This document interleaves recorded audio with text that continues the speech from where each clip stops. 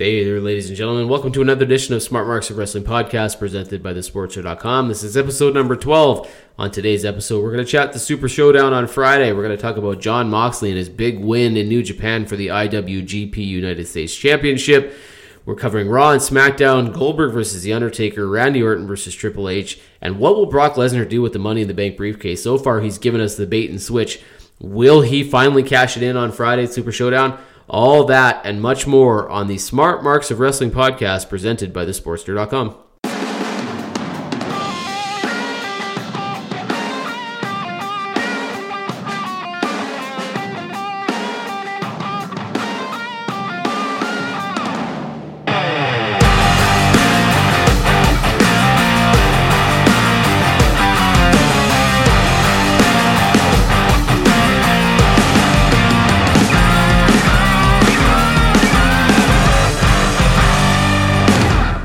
Good afternoon, good morning, good evening, wherever it is and whenever it is you're listening to the Smart Marks of Wrestling podcast presented by thesportster.com. Brandon is on the other line. Brandon, how are you? I'm doing great, Jim. What's happening? Not much, man. I just finished a recorded spot, I suppose, the first of many videos for the sportster.com where we break down the news and rumors for the week, and we're going to do that a couple times a week. So if anybody's curious to see what I look like instead of what I sound like, you can now go on the social media pages on thesportster.com and you can check out those videos, which should be up later today. So we'll see. I mean, who knows? I might get a whole bunch of feedback being like, that's what you look like? Oh my God. You never know, right? Hopefully that's not the case. So I've been doing that all morning, but we had to make sure that we took time to record our podcast. How are you? Busy week? You're a big Boston Bruins fan. What is that series tied at 2-2 for the NHL right now? Yeah, it's 2-2. It's going back to Boston. Best of 3 series at this point. So pretty much all you can ask for as a hockey fan. Yeah, I haven't had a chance to watch it a whole lot. I saw that Boston smoked St. Louis the other night. It was like 7-2, and then St. Louis came back and won a tight one. So right now it looks like it's Boston's series to lose, but you never know, right? 2-2. Anything can happen in the final 3 games. We got a lot to talk about, man. I mean, I woke up this morning and we've been covering this story extensively here on the podcast and on the sportster.com and on Wrestle Write-Ups and basically anywhere that you and I are putting out content. Just Jon Moxley stuff is it's crazy. I mean, he's left WWE. He's all over the place. He just went to New Japan and he won the IWGP United States title today. Can you think of another guy who's left WWE and made an impact this quickly?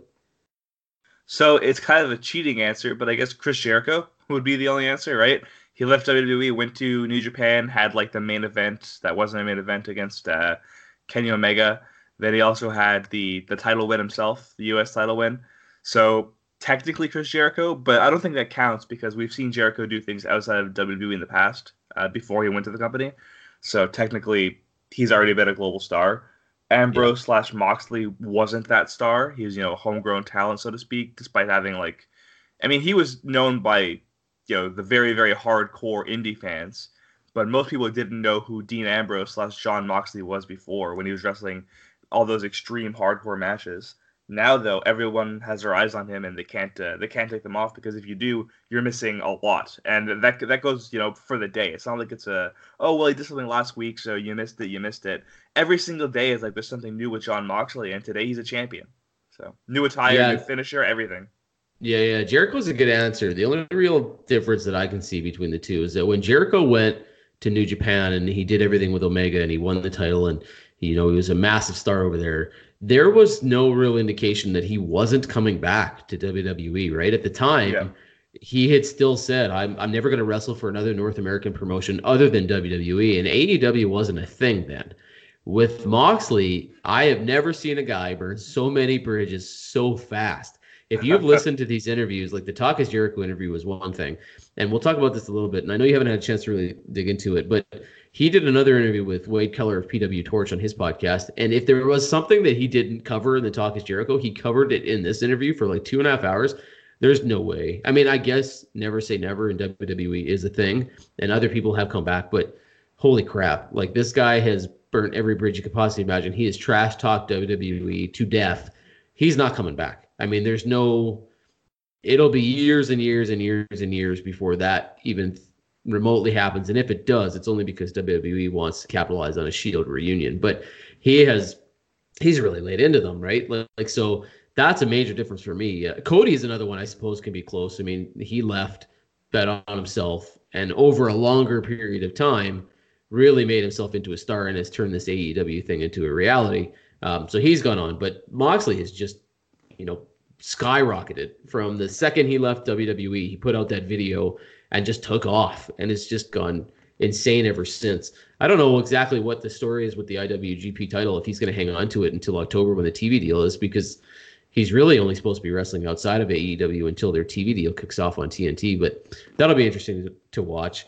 I don't know. Where do you want to go? I mean, we could keep talking about Moxley, but there's a lot going on. Raw and SmackDown. We got the Super ShowDown on Friday. You got a place you want to start this week? I mean, if you want, we can start with TakeOver, since it in a chronological order. That would work. Sure. Okay. Well, let's do that then.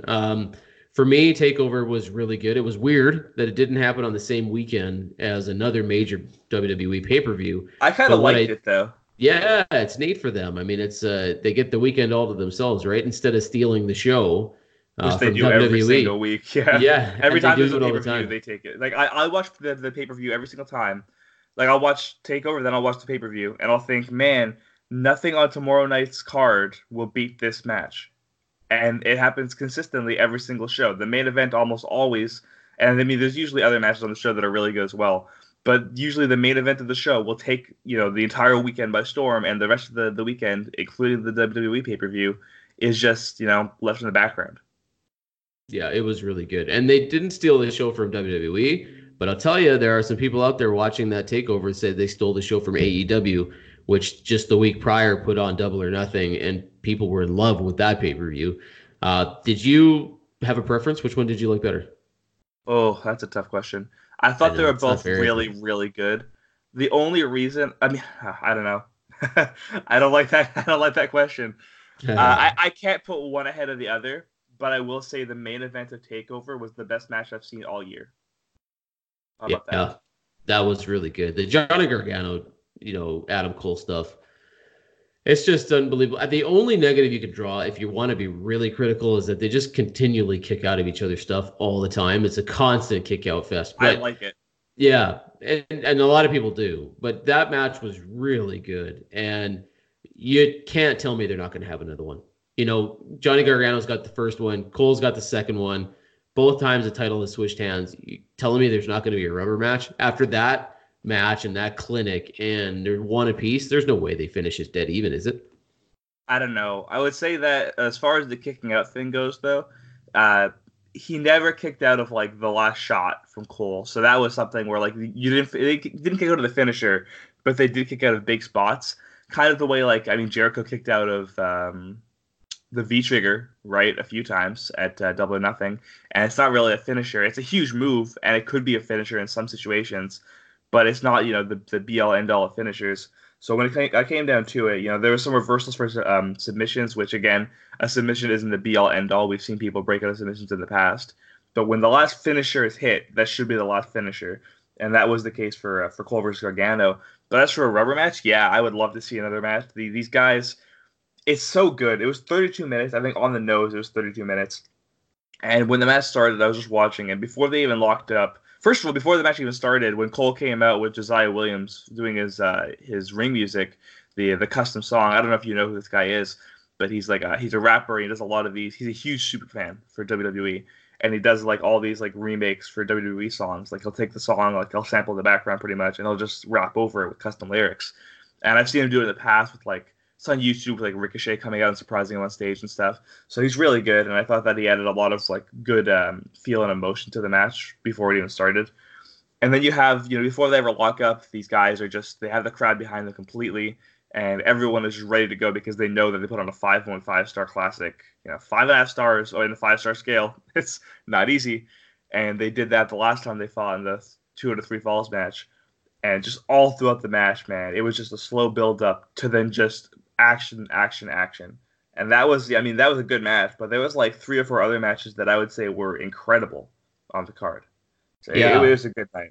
Well, yeah, and they had some matches on there that by looking at them on paper, you wouldn't think would be as good as they maybe should be. Like, I don't think people came into the Tyler Breeze Velveteen Dream match and thought that was going to be a match of the year, and it probably wasn't. But I mean, it was way better than I thought it was going to be. Tyler Breeze still has it, hey, like he does not get any credit on the main roster, but the minute he comes back to NXT and is put in a match with Velveteen Dream, I mean, you get to see how good this guy really is. That was a good match. So I'll say this. I know that like people might be soured on Tyler Breeze just because, again, like you said, the main roster's done no favors to him at all. But I am a huge Tyler Breeze fan, both as a person and as a wrestler. I've been a fan of his character forever. Watching him, every week on Up, Up, Down, Down, I support him more than I'll support Xavier Woods, despite Xavier Woods being the more likable person technically.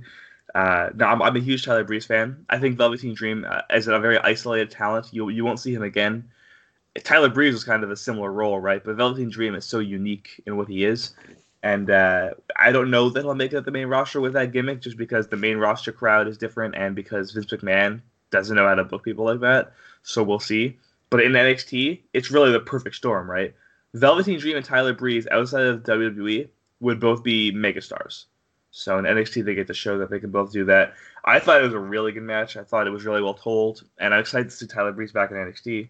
The other day, I went to write the news story that Tyler Breeze was, like full time, and that it was his idea that he was back in NXT full time.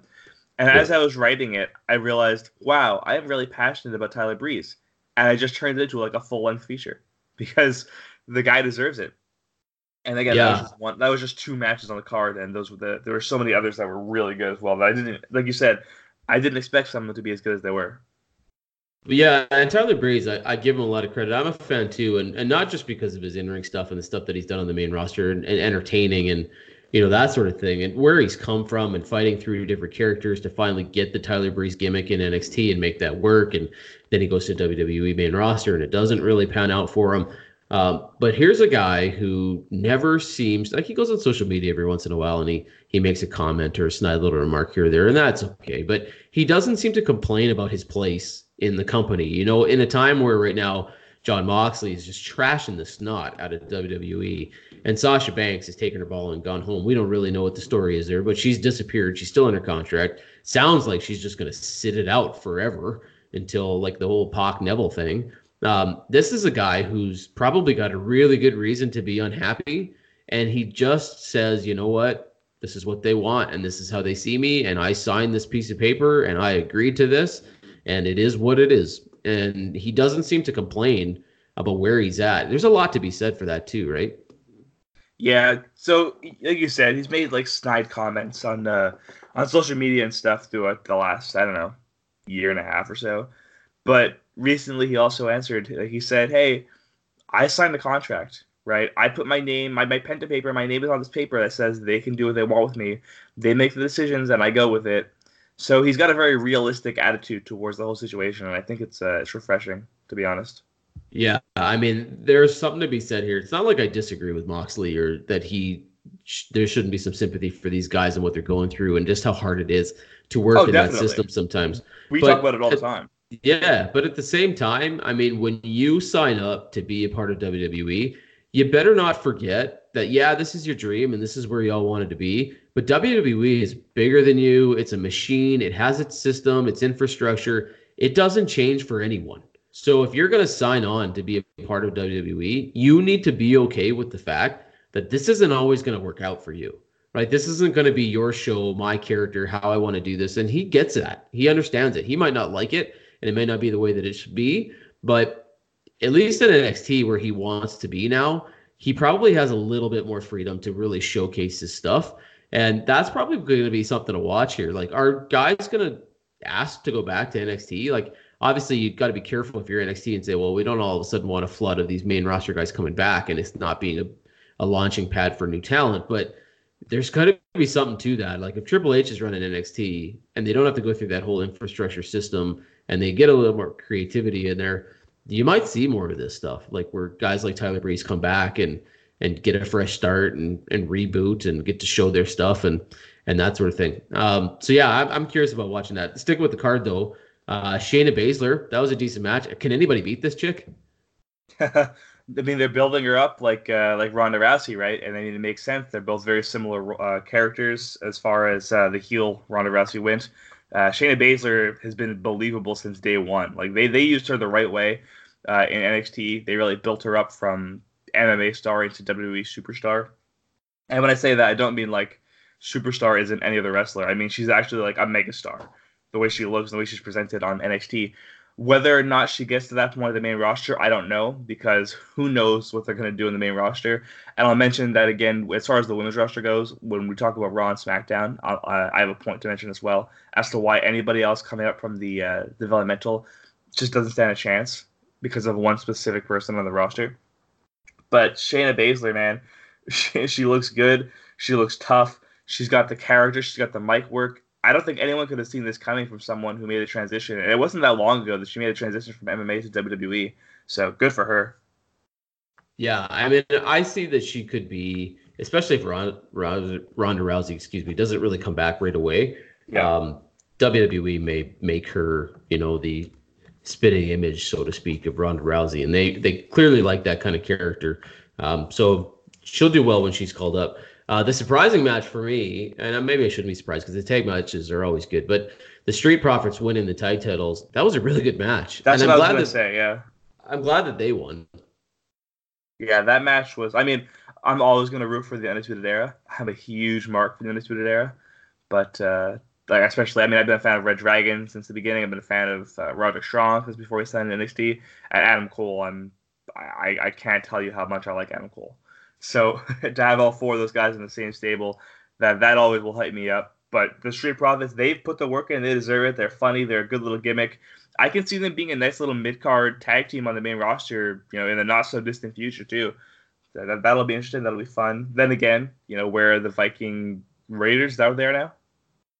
Viking Raiders, where are they? Yes, they're the Viking Raiders. They're on the main roster, not that they've been seen in the last month. They were on NXT for a little bit, and the match turned into a disaster, and they vacated the titles, just walked away from them, and then they haven't come back to the main roster since, I don't think. And they're certainly not haven't been on Raw and SmackDown, and they're not advertised for the Super ShowDown. So I'm not really sure what they're doing with them, but yes, they are officially the Viking Raiders now. Okay, so the Viking Raiders, there was Sanity, even the Revival up until recently, which again we'll talk about them later. The teams that look great in NXT because NXT books tag teams properly don't really make the transition to the main roster so well. So I'm hoping for the best for Street Profits. I hope they don't change them to just like Angelo and Montez at the main roster level, but I'm sure they will. I'm sure they will. So that match was surprisingly really, really entertaining. Yeah, you had four really good teams. You have it was over 20 minutes the match too. And it was good. It was a nice little. But what I like about, I mentioned this with Double or Nothing as well. What I liked about Takeover was they didn't have any filler matches in between, and usually they don't at Takeovers, or really NXT in general, because there's only so much time they have on the show. But you had Riddle versus Roderick Strong, big match, right? You have Matt Riddle, who's by all accounts primed to be a megastar in WWE. And Roderick Strong, who before he signed to NXT was considered one of the best in the world. So he's always going to put on a good match. And that match was really good. You had the Street Profits winning the titles. That tag team match, really good. Dream versus Breeze, really good. Baszler versus Sarai, really good. And Cole versus Gargano, match of the year. So all those matches in a row, in that order, means that there was no filler match. There was no small little thing in between. Good for them for booking that properly, as they usually do. Yep. Well, the reason I saved Matt Riddle for last was because after that Takeover pay-per-view was done, and I agree with you, that was a really good match, he made more waves for going on social media and including himself in the conversation on the main roster than anybody I've seen in a really long time. I don't know if he caught up with it at all, but he basically came out and said he was coming to Raw on Monday and that he was going to ruin the surprise that Brock Lesnar was apparently going to cash in the briefcase against Seth Rollins. Obviously, Riddle did not show up. And then this morning, he trashed Goldberg online and said, hey, I'm looking forward to your match on Friday just to see how good of a wrestler you are. I mean, anybody who knows Goldberg knows that he is not an in-ring performer, technically, so to speak. Jackhammer, spear, 1, 2, 3, you're done kind of deal. So I'm not sure where the beef is, but he did show a picture of Goldberg blocking him on social media. Clearly, there's something there. I don't know what it is. I can't imagine it's going to lead to a match, but he's drawn a lot of attention lately for, calling out Lesnar. His legacy will be to want to retire Lesnar. Now he's calling out Goldberg. And he says he's showing up on Raw. I mean, how far away are we from Riddle making a jump, do you think? I hope soon. I don't think that he fits in NXT. I think that there's no reason for him to be in NXT. You're not going to make him the champion, right? He's not the typical mold of what NXT is. And he's really, I mean, I would say he's definitely the mold of what WWE is. Big guy, good look. The character work is interesting. It seems like he isn't good at speaking on the microphone, but then you realize that's just him. Like, there's no character there. He's just himself when he's on the microphone. And I think that's again a refreshing change of pace for what we've seen in WWE in the past. He has all the makings of a WWE champion one day. There's no reason why Vince McMahon shouldn't love him. Then again, EC3 is on the main roster, and he's been buried more than anybody. And he also, this is the second chance with him, and he looks like he should be, pushed to the moon, but he hasn't been. So who knows? Yeah. Well, everybody coming out of NXT, Bobby Roode, now Robert Roode, all these guys, Sanity, they've all disappeared. The thing I don't know about Riddle is that his gimmick, if Vince McMahon will understand it, if this whole King of Bros, Broski, 420, I don't know that Vince is going to wrap his head around that. And if he doesn't, then that's going to disappear really quickly. But, that's another time for another day. The Raw SmackDown stuff this week, I thought the shows were a little bit better. I actually preferred Raw to SmackDown this week. The weeks prior they were awful. But this week was okay. What did you think of the shows? So Raw and SmackDown were fine. I thought that, again, some of the big spots in both shows were used for the 24/7 title, and that was interesting to me. I don't know why they would do that. I think that's... Look, it's a fun little mid-card spot every now and again, but don't put your main event in a situation where that's just setting up another spot for the 24/7 title. You know what I mean? It bothered me a little bit, especially when the match was the third time. I'm going to go right to the main event because why not? Main event of Raw, I should say. Cesaro versus Ricochet. They're both really good, but man, this is a waste of time for both of them. Like, especially if you're gonna ruin it with the 24/7 angle, just use them in a way that's gonna make them both elevated and look like stars. We looked at Ricochet on NXT. You knew that he's a megastar, right? You knew that this guy, even before he went to NXT, the guy's always been one of the most popular and talented wrestlers on the planet. No one can sell it better than him. The guy is a high flyer through and through. He's very talented in the ring. He can do chain wrestling. He is nothing on the main roster yet. He was a tag team, and now he's just, the same match 3 weeks in a row. Cesaro, I still think they're going to use him in a big push soon. I wouldn't be surprised if, let's say, Lesnar does end up winning the championship. Maybe Cesaro gets pushed into that role because he's super strong. It would make sense. It would be believable. But Cesaro looks like he should be in a situation where he's the number one player soon. But again, that whole 24/7 angle really put a sour spot on the show for me. And it's sad because it wasn't a bad show, like you said. I wouldn't say it was a good show, but it definitely wasn't as bad as we've seen. And I mean, another thing that probably I don't know how you felt about it, but the bait and switch with Brock Lesnar, that kind of, I think, will leave a lot of people feeling a little sour. Classic WCW stuff, the bait and switch. Yeah, I'll cover both of them. I respect your opinion. I 100% disagree with you. The Cesaro Ricochet stuff, I could watch that all day long. I don't mind the matches. Don't get me wrong. Give me 7, going anywhere with 8, 9, 10 of them. I don't care. Those two guys are so good together and Ricochet is the guy who's going over at the end of this thing. He's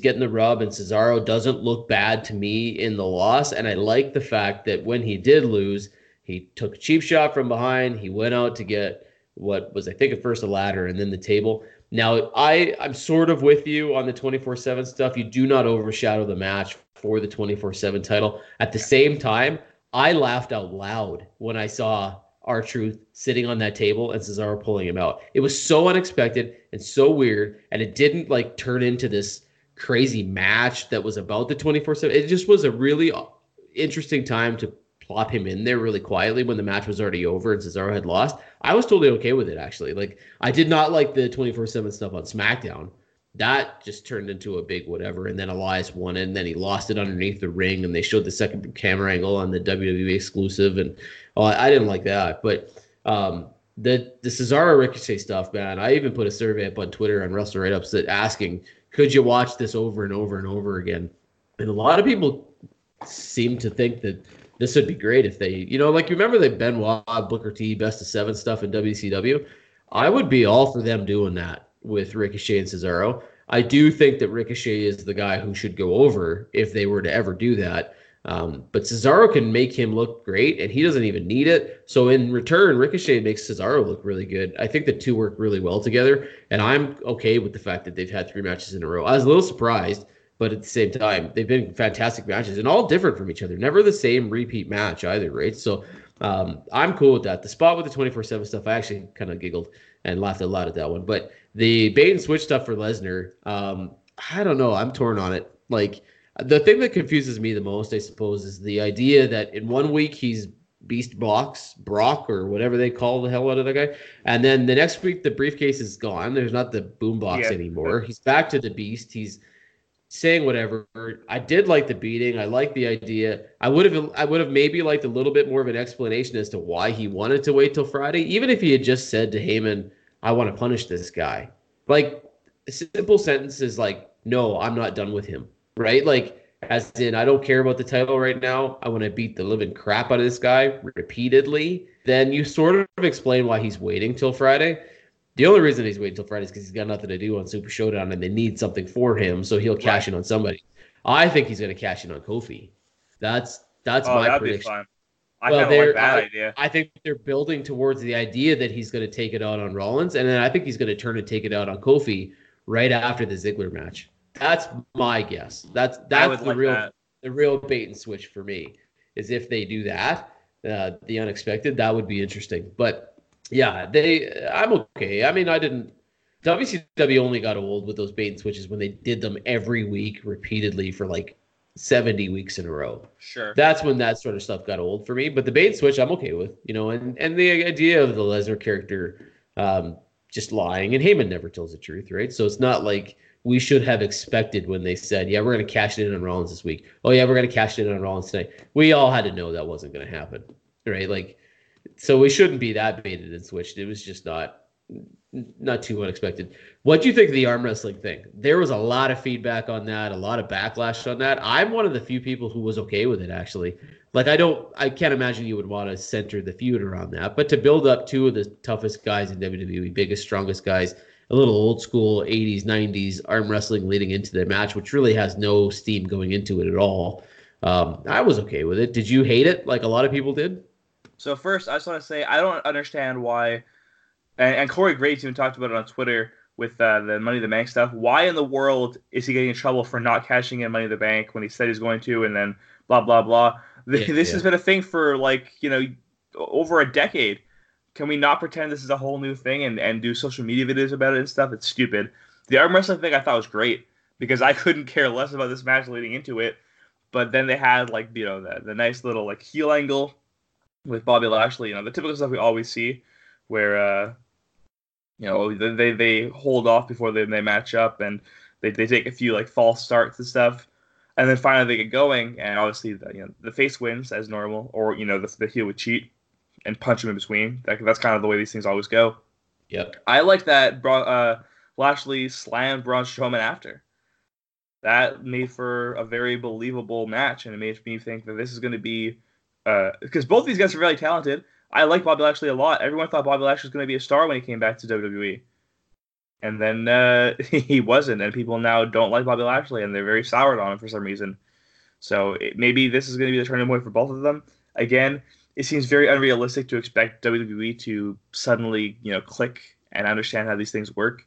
So who knows? But both guys should definitely be bigger than they are.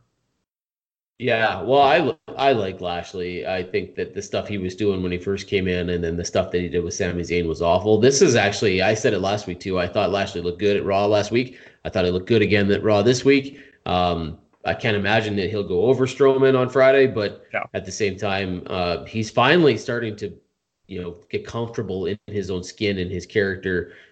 Getting away from Leo Rush, I think, was a good thing. I liked it. I was okay with it. The one thing that I hated, and I don't understand why they did it, and I talked about it, that Charlotte Lacey Evans match. Did you Yep. watch that thing? So this What? is what I was going to talk about. What in the world is Charlotte doing there? They I can't book an don't. angle without Charlotte in the women's Well, division. yeah, and outside of that, the match itself, what was that disaster? Like somebody said, and I read this somewhere, somebody said that they decided that they wanted to do like a shoot slash work. So it's a work match that looks like a shoot match. So it was kind of like okay, well, don't let each other take each other down and blah blah blah. Oh my gosh, that was that was awkward. That was Yeah. just a really weird Lacey Evans. They both came out looking terrible. Like Charlotte's the type of person who is supposed to be able to have a tremendous match with anybody. Yeah. And Lacey Evans is supposed to be the rookie who doesn't look like a rookie. And they both looked awful. But she definitely and looks like a rookie all the time she's in the ring, unfortunately. well, I wouldn't say all the time, but that time for sure she didn't look good. And I don't really know why and what the story was there, but yeah, that was just weird. And I get it, like you're not putting an emphasis on the women this week because they can't be at Super Showdown on Friday, but you can do Although better Natalia and Renee Young are both going. than that. What's Natalia doing? I don't know. I have no idea why she's going. I'm assuming Renee Young will be on commentary because she was last time. Yeah. But I don't know what Natalia would be doing unless she's just an ambassador. Well, I think that might be it because she also mentioned in the past that she thinks that women should go there. So maybe this is just her. They're giving her the opportunity to be the person, and really, there's nobody better to be that ambassador role. We've seen Big Show and Mark Henry do it on the male side in the past recently. So I can't see any reason why Natalia wouldn't be the perfect fit for that long term. Yeah. Are you even remotely looking forward to Super Showdown? Like, are you one of those people who could give two snots about this show? Are you interested in the Goldberg Undertaker match? I mean, there's a lot of people who say that they have no desire to watch it. I'm interested to just see how weird the match is going to be and how they book it. But like, are you planning on watching it? Do you have any desire to watch that pay-per-view?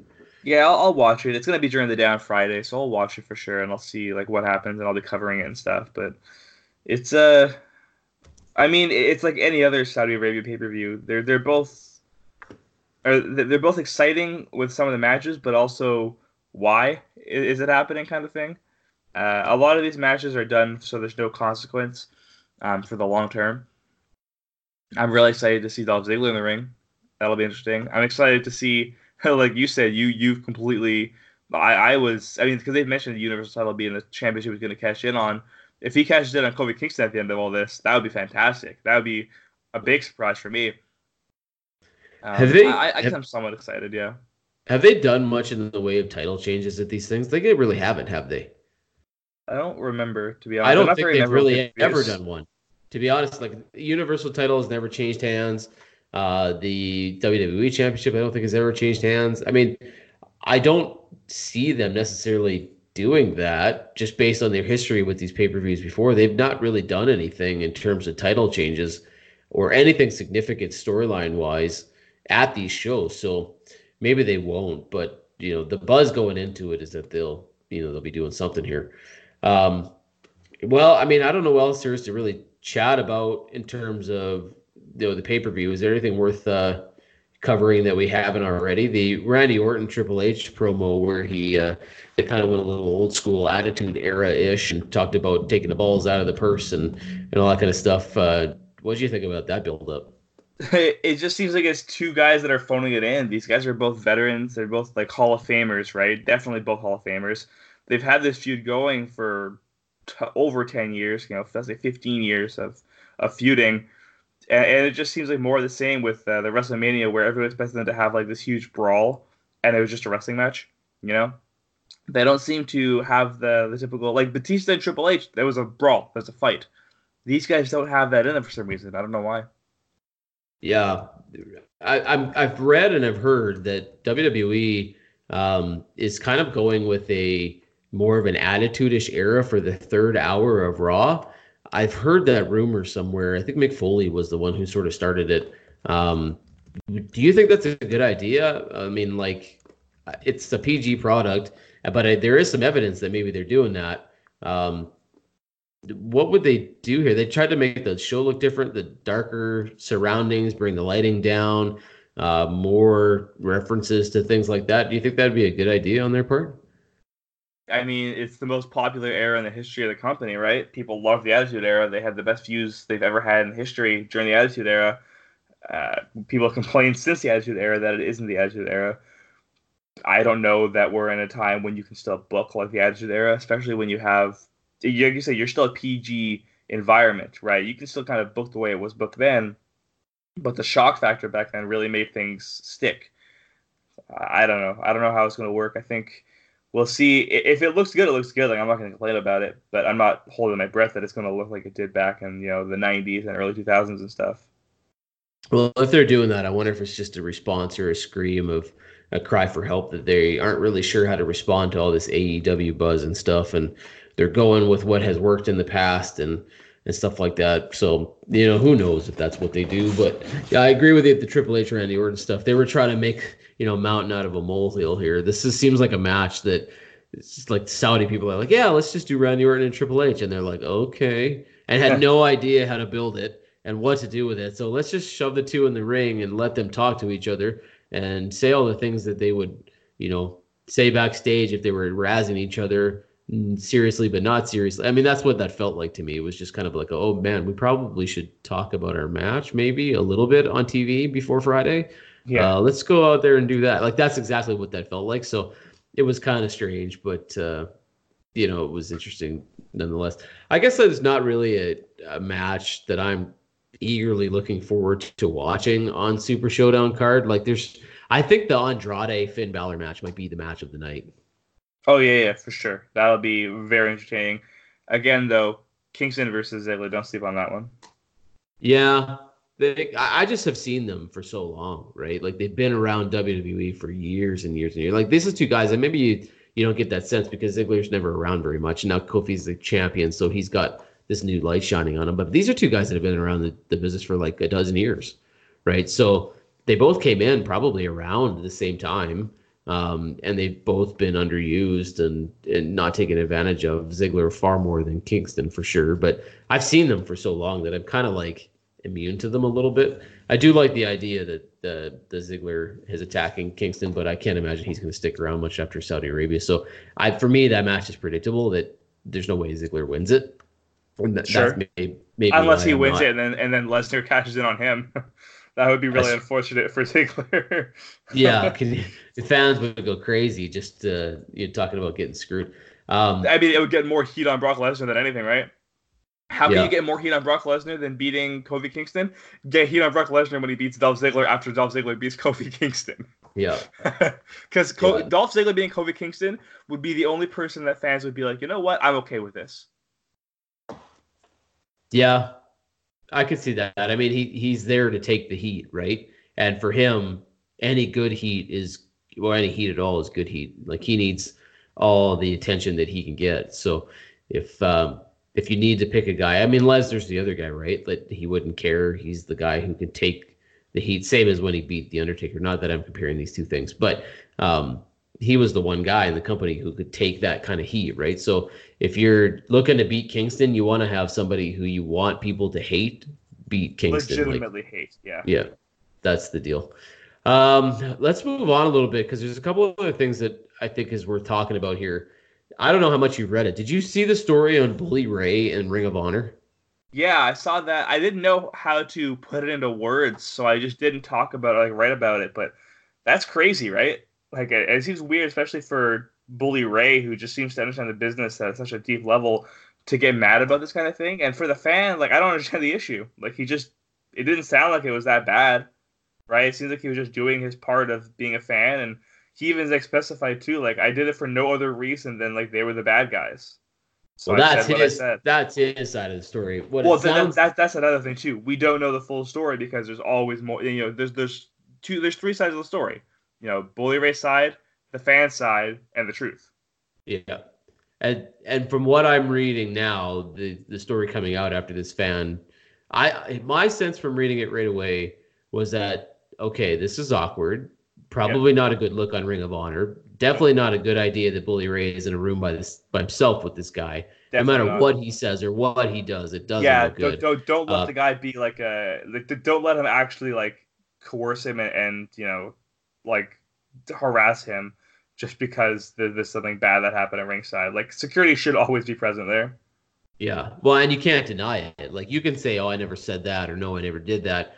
But if there's any witnesses that show that the two of you were in a room together by yourself, I mean, you can't really deny anything that this guy says at this point. Yeah, it's for your own protection too. Yeah, it's your word against his, right?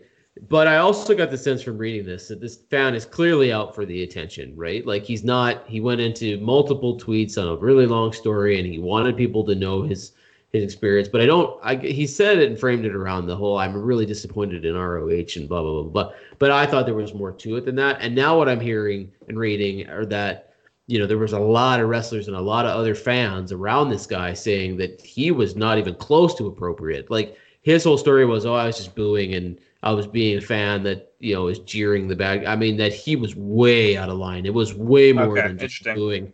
Yeah, like, he was making comments that you can't even repeat towards the women, and that's when they got angry, right? It's like, yeah, boo us and insult us a little bit, but at the same time, there are certain comments that are just way out of line, which is why what's her name, Mandy something, spit on him, right? Because his comments were so lewd and so disgusting, and that he had done it multiple shows in a row.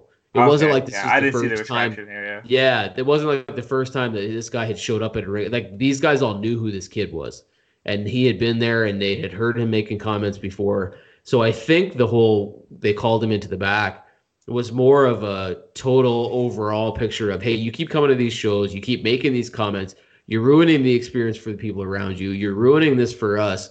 And you're just not a good human being at that point. Like, feel a little classy, man. Do we know how old this guy is? Like, roughly? No, I don't know. He didn't look very old from the picture that he's got on his social media profile. I won't steer people towards him because I don't want anybody going. No, for sure. We don't want to do that. No, but he didn't look like he was all that old.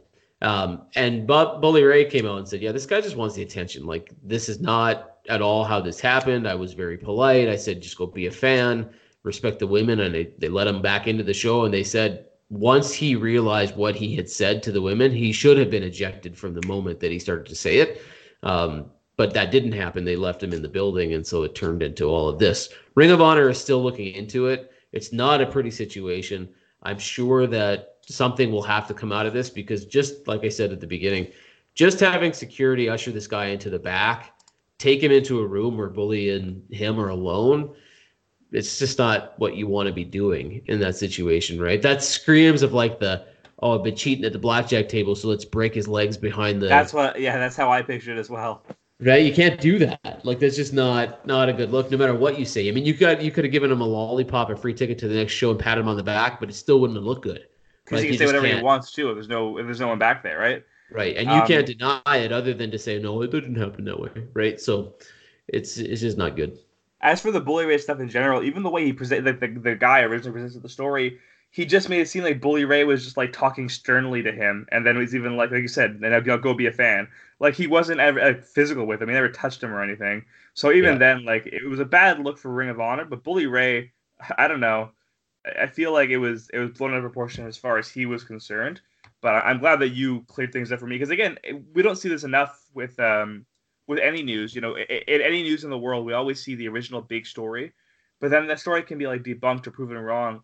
But 1/3, 1/8, 1/10 of the people will see the retraction and see who the actual story is.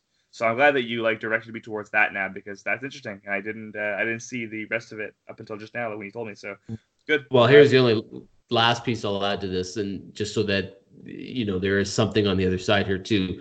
From what I understand and the accounts that I've read and people who have met Bully Ray, he's a dick. Like, he is absolutely a real jerk, and he will tell you exactly what he's thinking. So it doesn't surprise me at all if this kid walked away like crapping his pants. You know what I mean? Like, it was pulled in that room and it was like, oh, geez. And Bully Ray probably talked to him in a way of like, look, you're going to do this or there's going to be a problem. And it was probably very intimidated. And the one thing that he knew to do was to go to social media and be like, right? So I'm sure that Bully Ray probably made him very nervous. And from my accounts of it, it wouldn't have taken much to do that. But yeah, like, there's a lot here that people don't know. And at the same time, there's no real innocent party here. Like, Bully Ray, when you have a history of being a jerk like that, it's going to come back to haunt you. When your fan is repeatedly, abusive and stuff like that, well, you're not going to get the benefit of the doubt from other people who are going to tell others exactly what happened. And ROH doesn't look good because they didn't handle this properly. So it'll be an interesting story to see if this goes anywhere, because Bully Ray has a lot to lose. Like, I can't imagine this is going to get to the point. Yeah, I can't imagine this is going to get to the point where anything like that will happen. But if something comes out of this and it's proven that there's something not good there, I mean, he's got a pretty good budding career in radio that he's doing really well with. So hopefully that doesn't affect him in any way. But that he even responded to this means there's something there, because normally these guys just ignore that kind of crap, right? Yeah.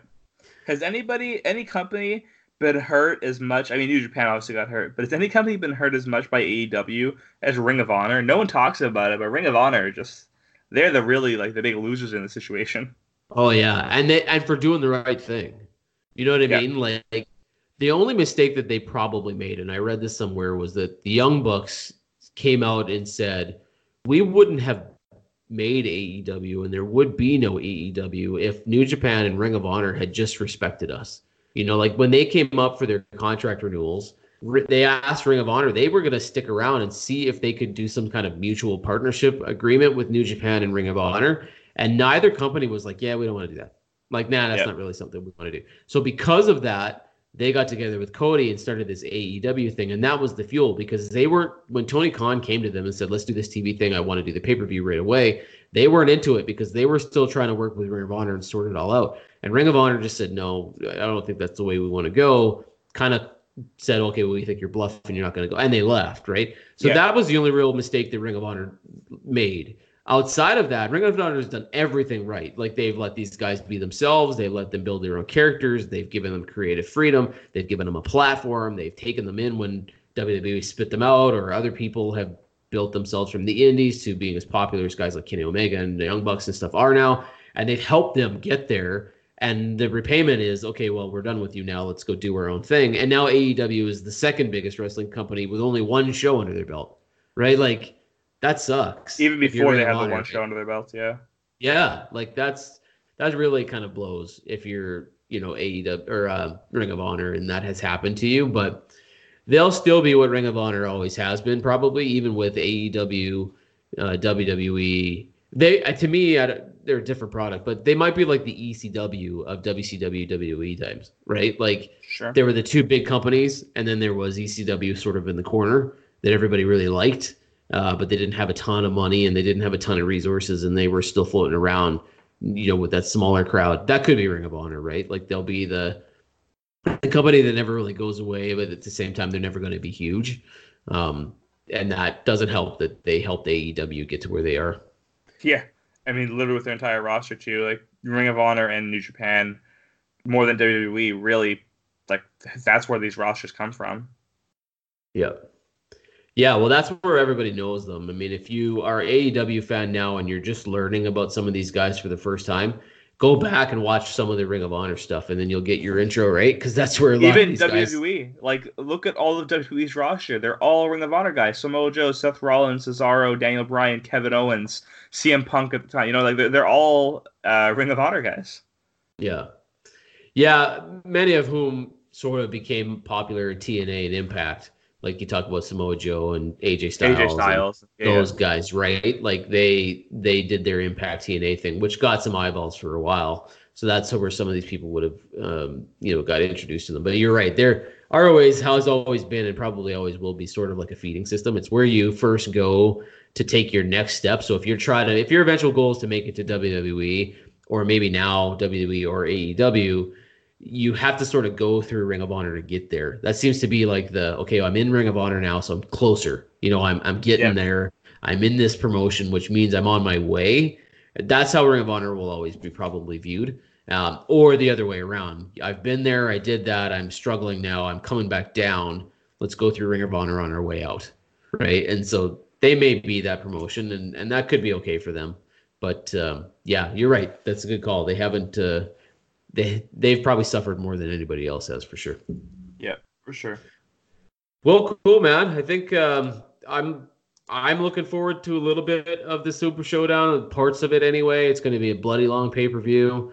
They always are. There's a lot on there that I really couldn't care less about, but at the same time, I'm interested to see what Goldberg Undertaker looks like. I don't know if that's going to close the show. Do you think that's going to close the show?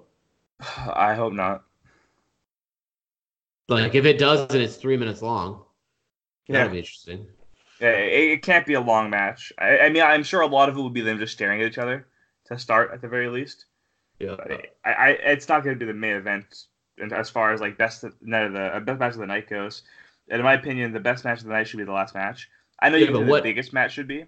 But. What is it though? Like if you look at the card, the way that it's laid out right now, Lesnar doesn't have a match. It's Rollins and Corbin, and it's Kingston and Ziggler.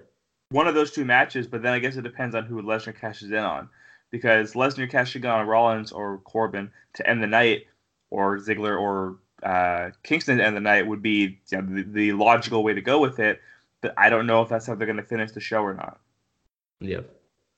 Yeah, that's the one drawback for me here is that other than Goldberg and The Undertaker, which will be a very short match, but is kind of main event material. Oh, yeah, it's huge.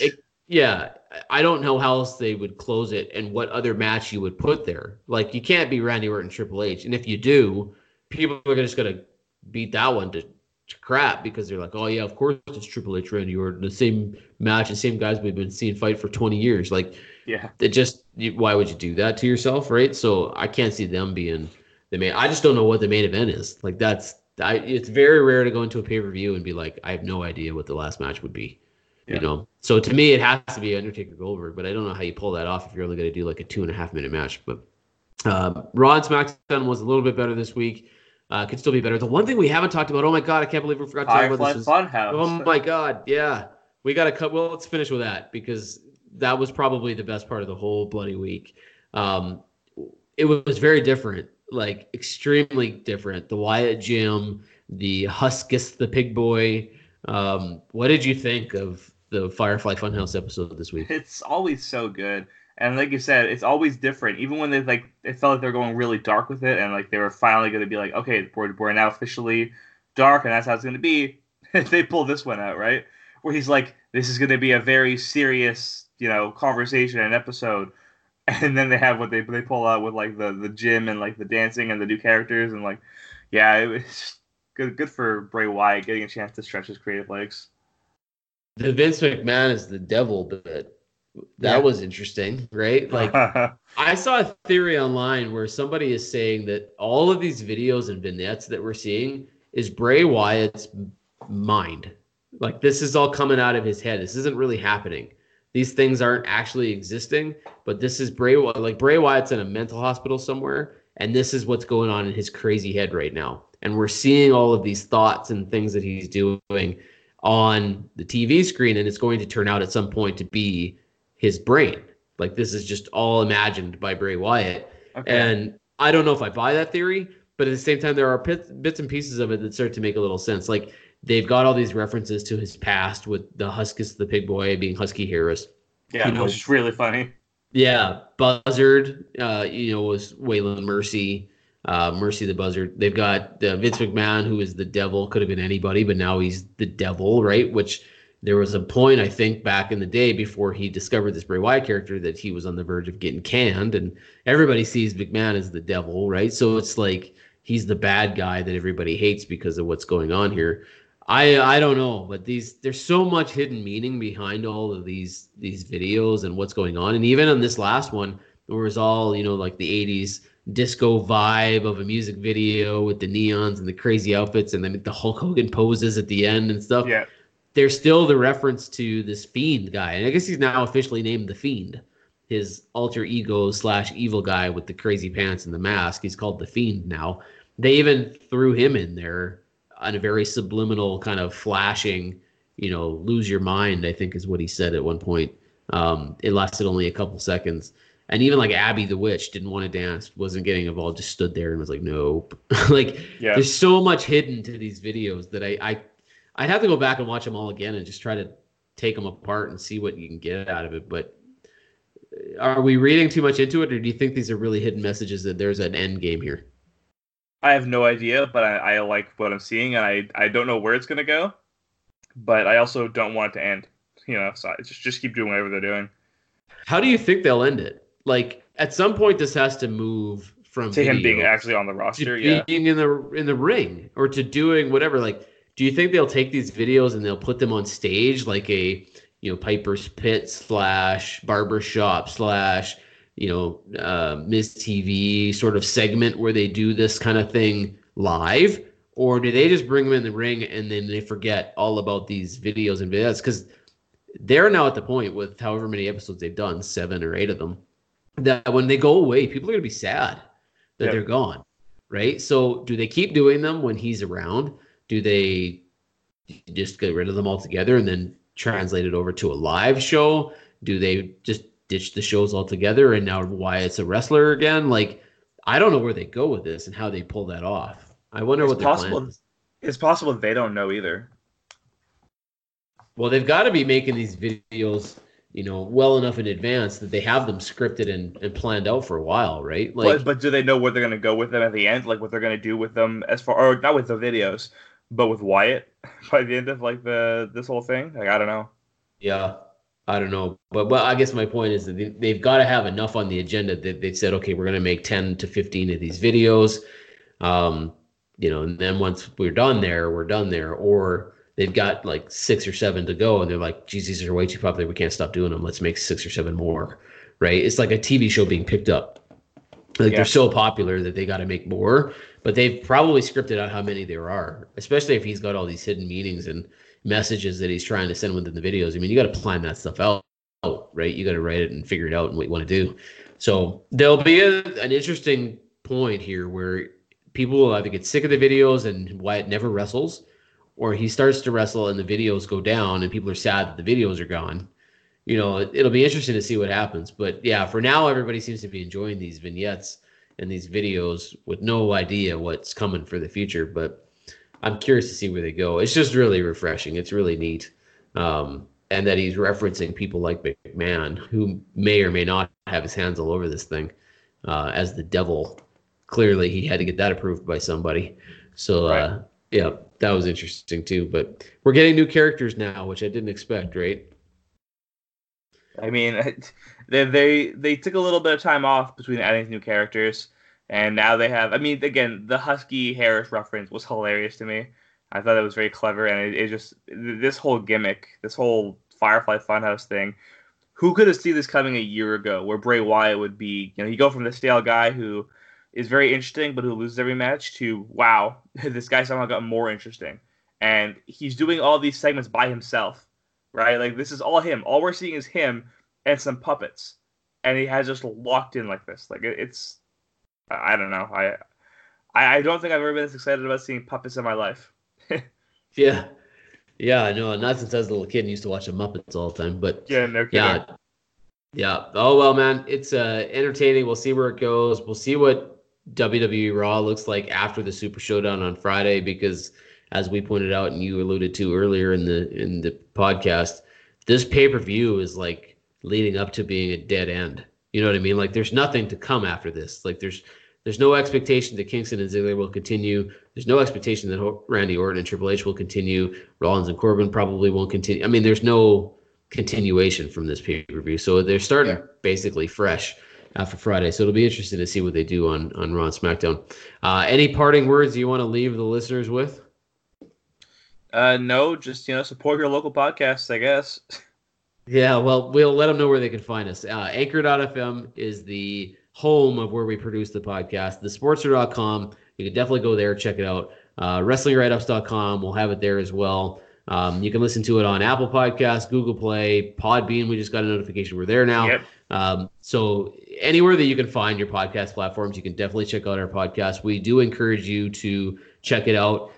We are now on YouTube, so all of the podcasts that you hear audio-wise, you can now search Smart Marks of Wrestling Podcast on YouTube and find them there. We just uploaded the last episode. I will go back and I will upload all the other ones from prior to, so you can search them on YouTube if you prefer to do it that way. So yeah, there's a lot going on. Listen to it, subscribe to it, download it, comment on it, share it with other people. Let's see if we can't get this thing going. Check out the archives and Sportster.com for all your news and rumors, and follow us on Wrestling Write-Ups or Wrestle Write-Ups on Twitter and Wrestling Write-Ups on Facebook. Yeah, and tell us what you want to see. Like if there's a certain segment you want to see, or if you want to talk more about, Raw or AEW or Ring of Honor for whatever reason, let us know. Like we'll talk about it for sure. Yeah, we like all wrestling. So we cover mostly WWE and AEW because that's what the fans seem to know the most about. But we're fans of all sorts of stuff. So definitely until next week when we chat again, keep your eye on thesportster.com, wrestlingwriteups.com, and all the other places. But this has been another edition of the Smart Marks of Wrestling podcast presented by thesportster.com. We'll talk to you next week.